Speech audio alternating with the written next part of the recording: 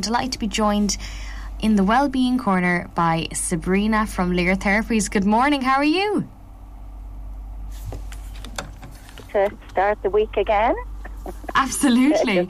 And again, Happy New Year, and welcome back to the first show that you've been on for the new year. So we had a busy one last year. We talked about so many different topics, but I suppose this time of the year, I suppose not to talk about the obvious, but to mention, I suppose it's after Christmas and people have had such, there's been such a high at Christmas, and I think it's coming down off that sometimes, isn't it? Yeah, and it's probably about now people will start to feel a bit of a slump. Now, not everybody, I don't want to keep putting this in a general bracket, but people tend to come into the long month of January, they don't get paid till the end of the month. Now, that's not everybody, but, it can be a really draggy, long post-high month, I find, Yeah, true. Lots of people reach out. It's that time of year.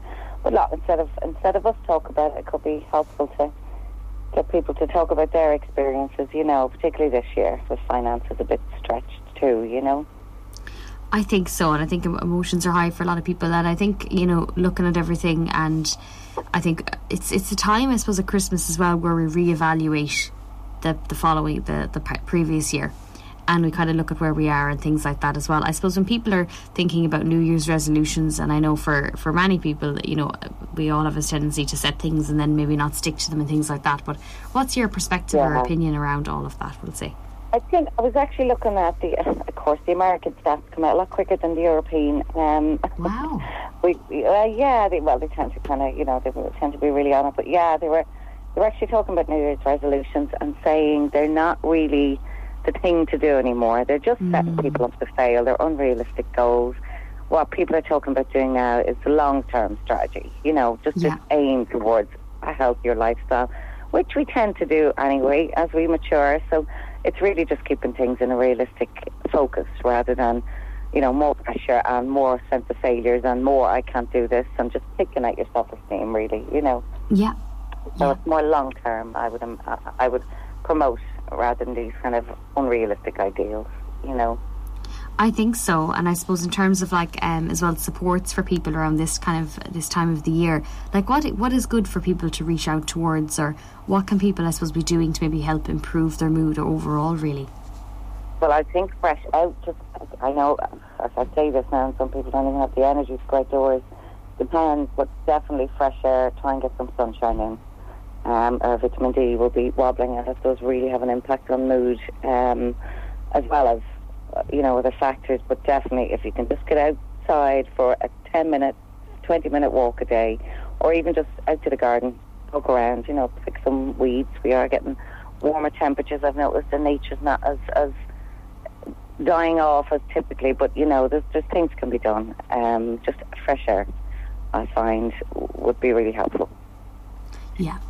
As a start, I'm not saying everything, but just as a start, or if people are left carrying a load after Christmas, particularly around family conflicts or just family triggers, really, just to try and find somewhere to talk about them. If you've somewhere you can go, trusted friends, family, someone you can maybe talk to about things. GP, I'm not taking it away from services either, but there are great services out there too. There's lots of online. I've seen so many, particularly around the internet now, I find they seem to be popping up a lot more. I'm not saying I agree now with this kind of digital consultation, but it does give people something, I think so. It's kind of not the word is, I suppose, not temporary fix, but I suppose it keeps people's minds preoccupied, I think, is the key thing. And I think for a lot of people, I suppose they can connect with different types of information as well, I suppose, online, but not to overwhelm with information. I think you were saying that as well before. I think people can sometimes rabbit hole with things. I know we can go down those holes, but I do know I suppose the younger generations are more digital, so texting places could just give them an anchor or just give them a way in, and out of some isolated space they could be stuck in. Just until they find a pathway forward, if there's that type of struggle going on. There's many, I can see it on the internet now. They do seem to be popping up. There's definitely a need for it out there, I think so, and I think it's becoming more of a time, though. I think people are more kind of reflecting on their mental well-being and how they are feeling and how healthy is their mind. I suppose this time of the year as well, do you like, I suppose, mindfulness journals and things like that? What's your kind of perspective on that? Is it good to journal your thoughts? Or I don't think that's any harm to anybody now. I think it's probably a tool everybody could use, just to be able to keep track of themselves, just check in, how am I today? What do I need today? How can I improve? Just to keep a daily check-in. I've seen lots of those in the Christmas gifts section. You could see there was lots of wellbeing journals, so it does seem to be picking up.